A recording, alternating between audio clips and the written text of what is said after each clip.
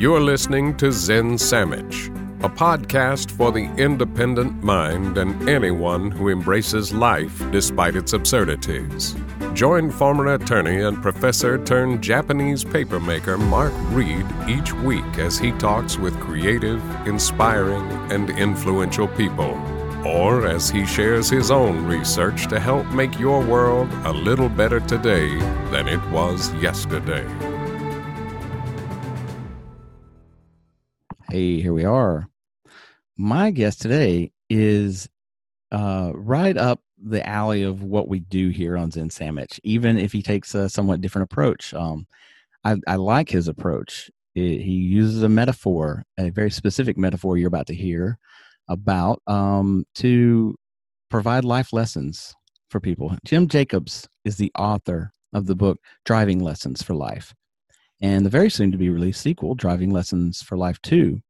He's a professional speaker, a counselor, a life coach, an entrepreneur. He's a licensed clinical social worker. He's worked for the past 20 years assisting individuals, married couples, families, and groups to overcome life challenges, find greater happiness, and realize their dreams. It's an honor to have him on the program.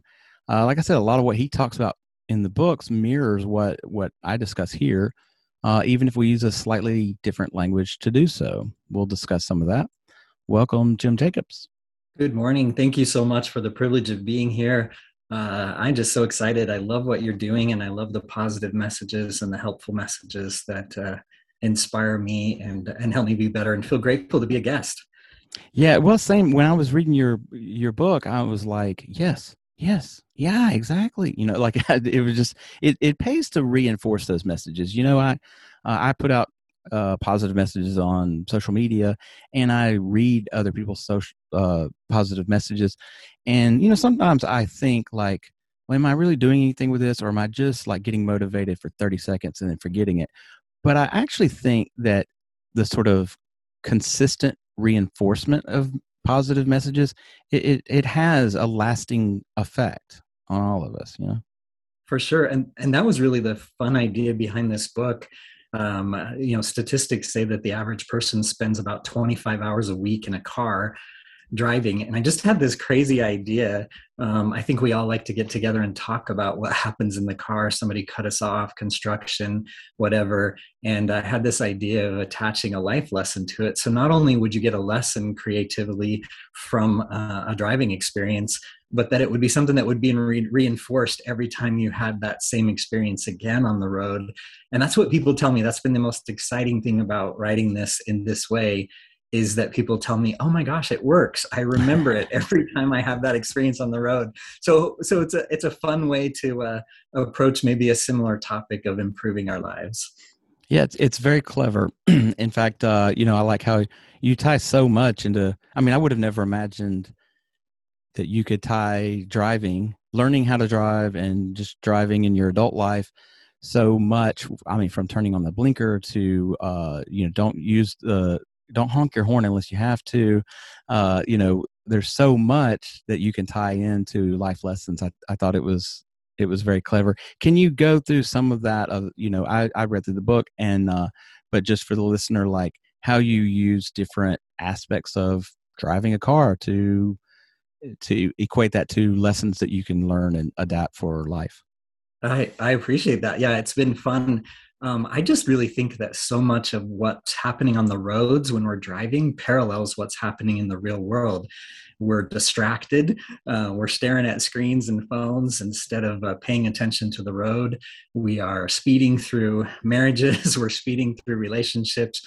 We're merging into people's lives without paying any attention to what we're doing.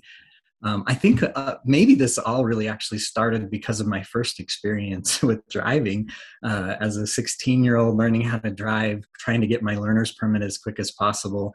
And my stepfather took me out to a large parking lot, and he parked the car. And before he would give me the keys, he said, "Hey, I want to let you know that a car is just a car." And I was so frustrated, just like, I just want to drive. I don't want to have a lecture. But then he taught me about how a car, the purpose of a car was to get us from one place to another.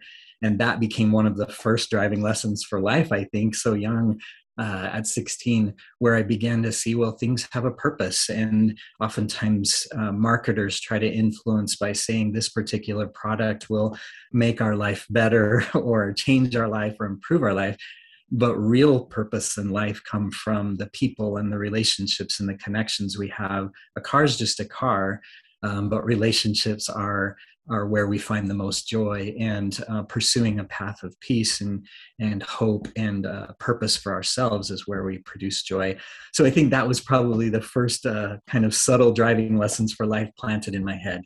Yeah, I love that stuff's in the first chapter, and I love that a car is just a car. It's just a means to get from point A to point B, and I think you just restated what I wanted to bring up about that particular chapter, was that things are just things, but that real living and real life experience comes from people, the experiences. And I think you had phrased it like doing good for others or whatever. Yes. Yeah, for sure. I mean, are we driving our lives, or are our lives really driving us? Are we choosing what roads we go down? One of my favorite chapters and sections in the new book that I wrote, I ended up coming up with 4 chapters on merging, because just this idea of how do we connect with other people. And I don't know if you've had this experience, but I have this highway that I have to get on every day to go to work. And this merging process just has produced so much insights as to how we view. Like not too long ago, I'm driving and I'm in the lane I'm supposed to be in, and I'm going the way I'm supposed to go. And I knew the lady saw me. I saw her look over her shoulder and see me, but she proceeded to just barrel her truck right into my lane as if I wasn't there. And I literally had to swerve and slam on the brakes.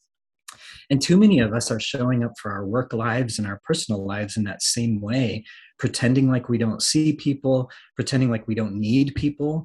Life comes from these quality relationships that we have with other people, and the kindness that we show and the caring that we give. And we need to watch the way we merge into each other's worlds. And sometimes we just speed on with no thought, with no consideration and no care.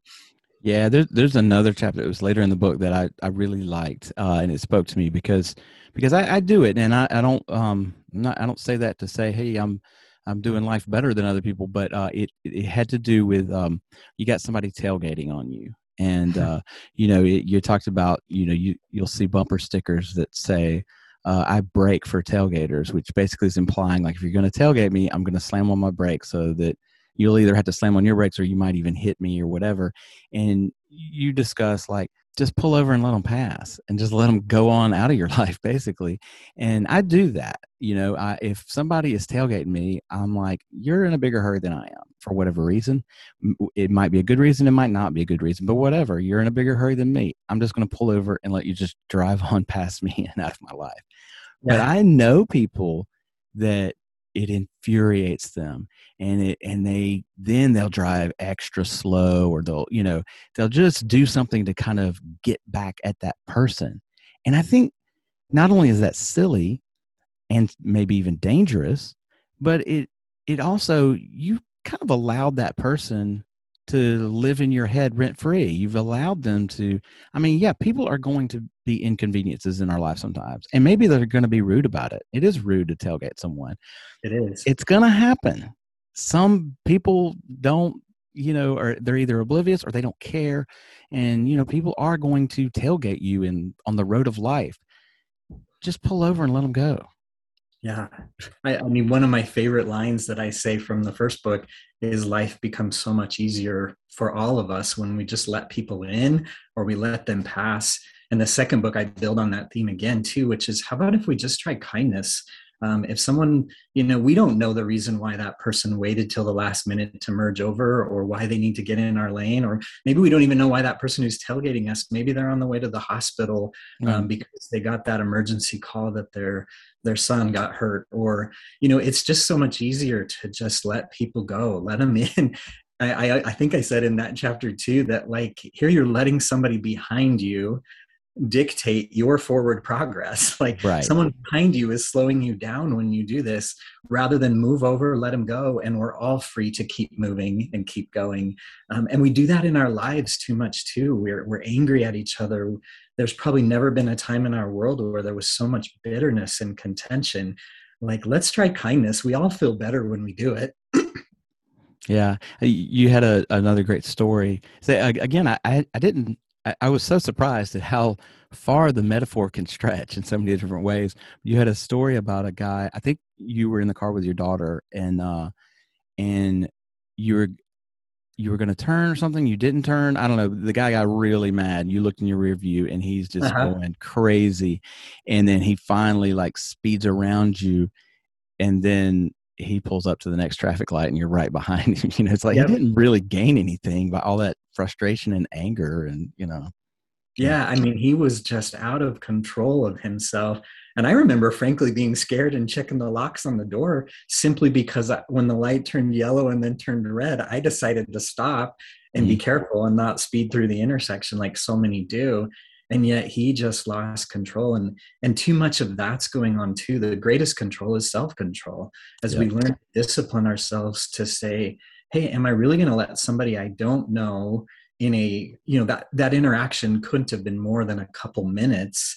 And certainly it didn't inconvenience him any more than the next traffic light he had to wait at because he hurried so fast and he really, kind of going nowhere fast and angrily. Well, I want to talk about social media. You brought it up on another podcast I heard you on, and I agree. It's just it goes to the point that you mentioned earlier about, are we controlling our lives or are we letting other things control our lives? And I don't even think it's arguable that social media is controlling lots of people's lives these days. I mean, there are people, young people, old people, so many people are just glued to their phone. People go to a family will go to a restaurant and you'll see like a family of 4 and everyone's face is in their cell phone. Yeah. And that's sad. And so how should we manage our social media lives? I mean, should we put a time limit on it, or give us a kind of some help? How do we put the phone down? It's a great question. And I don't know that I even have the right answers or the best answers for it. You probably know that one of my taglines is, we'll never end distracted driving until we end distracted living. And I'll often talk to groups and say, we so love The Walking Dead because it's us, because we're staring at our phone. And like you said, I've gone to a restaurant with my wife and seen a couple all dressed up. They look amazing. And they're presumably there to celebrate an anniversary or an occasion or something like that. And they're paying all this money for this wonderful dinner and they're staring at their phones. I know a lot of people do set limits. I love that my cell phone has an option of setting a time limit for different apps on social media. I know a lot of people find that. Many people have heard me speak about that a couple times a year. I'll take a media holiday. I write for Biz Catalyst 360, and every year from November until the new year, they stop publishing things. And they just reproduce old content so that we can take a break. So we step away from the writing during the holidays. So taking a break, I think you must have listened to the podcast with Terry where both of us discovered that we each ditched our phones from our bedrooms and went to like the thrift store and bought an old-fashioned alarm clock so that we wouldn't be staring at our phones at nighttime when we could have quality time with our spouse, or we could write in our gratitude journals. So I think all of us need to probably do an evaluation, if you will, of what we allow into our minds and how much time we're spending on these things. Digital interactions are replacing personal interactions, and that's not without consequence on people, on relationships. And the pandemic stuff just made it worse because we amplified it. And we need to kind of really take time to set our phones down and stare into the faces of the people we love. One way, I think the best way to evaluate this is just to ask the person that you love the most, how do you feel about how I use my media and time that I spend on my media? And if they give you some feedback that hurts just a little bit, that they wish that you would look into their face a little bit more, or they would put your phone down, that's good feedback to get. Like, we need to learn not to be slaves to the technology. Let's let it be our servant rather than our master. Yeah, exactly. I think that's a great first step. Like, evaluate. First evaluate how much time. I think people would be surprised if they actually became conscious of the literal amount of time that they spent in a given day. Let's say they sleep for 8 hours and are awake for 16 out of a 24-hour day. How much of that 16 hours is spent on social media? I think a lot of people would be shocked. So evaluate, ask a spouse, ask somebody that observes you. I think that is a great first step. And you talked about, I think in the podcast you called it like going on a media fast, that you do it like twice a year. I literally do it almost once a month. Maybe I don't fast as long as you do, but I'll just step away for a couple of days, and I don't schedule it necessarily. I just, when I feel it, and it almost happens once a month, or the longer stretch would be 2 months, and I would certainly do it. And I'm like, you know what? I'm tired of looking at Facebook, LinkedIn. I'm tired of looking at those logos, and I need to experience some real life. And I just walk away. That's so enlightening to me. I love that. And I just think I'm betting in those moments, you might have a moment of anxiety when you didn't pull your phone out of your back pocket or whatever. And if we pay attention to that, we realize maybe we're using our phones to distract ourselves or to deal with stress or to deal with pressure. I love the idea of just kind of listening and going, you know what, I kind of need to step away from this and go get engaged, go for a walk in the mountains or a nature hike, or go visit with a friend you haven't seen in person for a while. I love that. Thanks for that, sharing that idea. Yeah, absolutely. I'm old enough to remember a time when we didn't have phones in our pockets. They were attached to a wall in our house somewhere. That was it. I remember that too. I sometimes long for those days back because, in some ways we're married to our phones more than we're married to our spouses. We need to step away. It's not without consequence that digital interactions have replaced, personal, meaningful. We're hardwired as human beings for connection and relationships. And when we stop getting that from actual people, it affects our mood and our emotions. It affects our tempers. It affects our discipline and our self-control. It's not without consequence. And the research is creepy on what it's doing to the younger generations, who that's their world. Yeah, that's all they know, actually. Yeah. They literally, some of the youngest generation, that are young adults now, that's the world that they were born and grew up in. Well, at the end of each episode, I do a segment called 5 Minutes Zen, and it's nothing religious. It's I talk about mindfulness and being present in the moment. And one of the things I talk about on the program sometimes is letting go of the past. Actually, I use a car metaphor. And you can use this if you come out with a part 3 on the book, because I don't think you've got this specific metaphor, but I actually this is the one time I do use a car metaphor. I describe life and being present in the moment. It's impossible to constantly live in the present moment, right? You're going to have a memory. It's unrealistic. And so people who just say, "Oh, you've got to live in the present moment. You've got to live in the present moment." Okay, that's fine, but you can't realistically do it 100% of the time. We're not a dog or a cat that's just constantly living in the very moment you're in. But what we can do is we can have intentional thoughts, and we can, have some self-control over our thoughts and our minds. And the car metaphor I use is, think about it like you're driving a car. The rear view mirror is small. It's small for a reason. You don't need to spend most of your time looking behind you. You might need to check every once in a while to check what's behind you, what's coming up, or any dangers that are still lurking back there. But for the most part, that's a small element, and you need to be looking out the windshield, and you need to be paying attention to what's in front of you. But the windshield's big. You can see down the road a little bit. So it's okay to look to the future a little bit to see if there's any future problems that might come up. But for the most part, your attention needs to be right there in front of you. And so to get to the 5-minute Zen question that I would like to ask you is, what do we do? And this, I'm tying this into the road rage thing before, because when I was preparing for this, I had these flashbacks. I still get road rage from something that happened 10 years ago. And so I want to get your 2 cents on that. Like, how do there's this one moment where I was going through an intersection, and it was a pedestrian. I know pedestrians always have the right of way. I didn't run over anybody, don't worry. But no hood ornaments. It was a weird, It was a weird light. This was in Syracuse, New York, and it was a weird light where one way would be green, but the light on the other side, coming the other way, would be red for whatever reason, because the light would turn on green, and maybe there was a left green arrow, so the oncoming direction still had a red light. Well, the pedestrian was standing on that side of the red light, and even though her pedestrian crosswalk sign wasn't lit up green, she saw that the traffic light on her side was red. So she presumed it was red on my side too.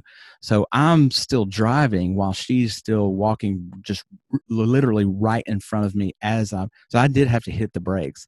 I did hit my horn, and she gives me that middle finger, and she points up to the red light, because on her side it's red, not realizing that on my side it's green. And I've gone way too far in the story, but I was sort of frozen because I didn't realize what she was pointing at until she had already walked past, and then I looked in my rear view and I saw, it was red on her side. So she thought it was red on my side, but it wasn't. I had the right of way. Yeah. But I didn't get to tell her. And so I didn't get to let her know she was wrong and I was right. And so every once in a while, this memory will pop into my head, and I almost get mad over it all over again. And that's the silliest, most ridiculous thing, that I would even feel that way about something that happened 10 years ago, 20 years ago. Yeah. Okay. The 5 minutes in. Tell us how to let go of stuff, how to not feel road rage about something, whether it's on the road or it's in life. How to not to get mad or embarrassed or whatever about something that happened 10 years ago, 15 years ago. Well, I love that. And there's a great, I love, first of all, the rearview mirror and the windshield. That windshield's probably 100 times bigger than that rearview mirror. And it's so easy to look back and to kind of replay and rethink. I love you created a new driving lessons for life with that experience with that lady. That's so much of what we struggle with and we hold on to is an issue of perspective. And did you hear yourself say, hey, I was right. I was right and you were wrong.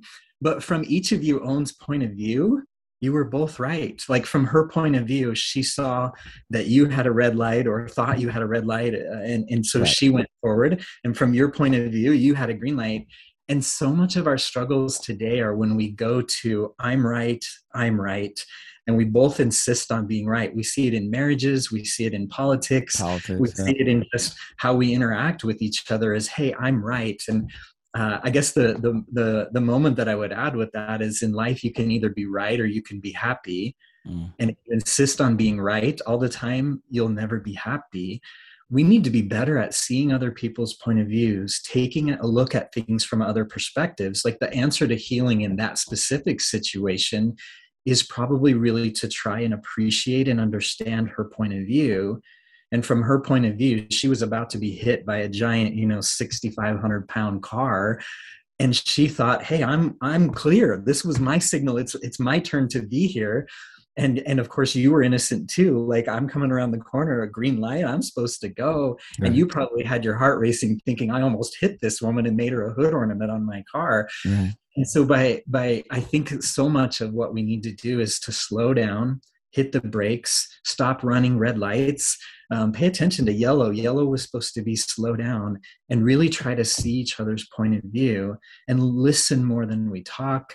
Get other people's perspectives, because we're fighting back and forth and becoming so polarized, rather than really recognizing that, most of us are doing the best that we know how. And so let's be generous and let's be kind and let's try to see each other's point of view. Yeah. Hey, you're preaching to the choir. I love that message. And that's a great one. if you if you take something home from this episode, it's that right there. Think about the other person. Think about the other point of view. Well, Jim, so the second book, it comes out soon, right? Yeah, the official virtual book release is November 2nd. So that's just next Tuesday. The book is available on Amazon. It's also available at drivinglessonsforlife.com. It's actually cheaper there than on Amazon. It's available in audio, ebook, and beautiful hardcover. Great Christmas presents. It's fun. The Driving Lessons for Life are fun. It's a fun and refreshing way to learn new things and to become better. So I hope if people are interested, they'll look up my website, drivinglessonsforlife.com, consider purchasing a book. And I just appreciate your support and the opportunity to hear you talk about what I've read and apply it in your own life. And I believe it's a fun way to ditch the old self-help approaches that are kind of boring and the same thing, and do something in a fun and different way. Yeah, I'll even add too that I sort of have an opinion about like self-help genre books, that I think they actually should be written the way that you've written yours, in that each chapter is short. Like and the book's not short. I mean, there's lots of material there, but I think that there's like 50 chapters in this in the second one. The second book, yeah, but like it's really almost like reading a I don't want to say a daily devotional, but like, just getting up and, you do read it in the first thing in the morning. It's like a page and a half or maybe 2 pages. Some of them go a little longer, but some of them might be like a single page. And I feel like that genre, if I'm reading War and Peace, I want to sit down and read for 4 hours straight. But if I'm reading like a kind of self-help thing, I think because I want to digest the lesson, I don't want to read like 20 pages of stuff. There might be 5 or 10 lessons in those 20 pages, and I want to stop on each lesson. And so I really like the way you parsed it up that way. So. And most people tell me that's how they read it. I even got a comment from a family with a bunch of teenagers who said they read one chapter every night before they said prayers to go to bed. And the goal is to teach their kids. And their hope was their kids would learn something about driving, but they also had the hopes that they would learn something about better living at the same time. And so, they're short, easy chapters. They're easy to digest. Most people tell me that they read, one chapter a night or a couple chapters. And that was the whole idea, to create a quick lesson, make it connected to something that you do every day, so that not only would you get the lesson, but you'd get the reminder of the lesson every time you got out on the road on the car. That's awesome. Well, I will. I'll put all the links in the show notes. I'll link to the website, jimrjacobs.com. You can also go to is it drivinglessonsforlife.com? It'll send you to the same place, and I'll direct them there first, since they can get the book there cheaper. But I'll also let them know they can get it on Amazon as well. And, you betcha. Is there any social media where they can follow you? I know on LinkedIn. Please follow me on Facebook or LinkedIn. There's also a Driving Lessons for Life page on Facebook. Please, follow us there. We post inspirational stuff. We post little life lessons, driving lessons for life, information on improving your relationships, some of the stuff we talked about here, dealing with blame and shame, road rage, those kind of things. There's all kinds of new content all the time being posted there. Awesome. Well, and follow us as well. If you like this episode or any other episode of Zen Sandwich, consider going to patreon.com/Zen Sandwich. Give us $1, give us $3. And if you become a patron, I will send you a handmade postcard. My wife and I, we make Japanese paper washi, and we make a lot of different stuff, but one of the things we make is postcards. And if for Patreon supporters, I send them a postcard. Jim, I'd like to just send you a postcard as a thank you for coming onto the show. So once we get off air here, I'll get an address, and I'll send you a handmade washi postcard. Thanks for what you're doing at Zen Sandwich. I love the content. I love the inspiration. I love the new way of approaching a lot of different topics, but getting kind of to the same core. It's really well done, and I appreciate the opportunity to be with you today. Thanks, Jim. It's been a blast.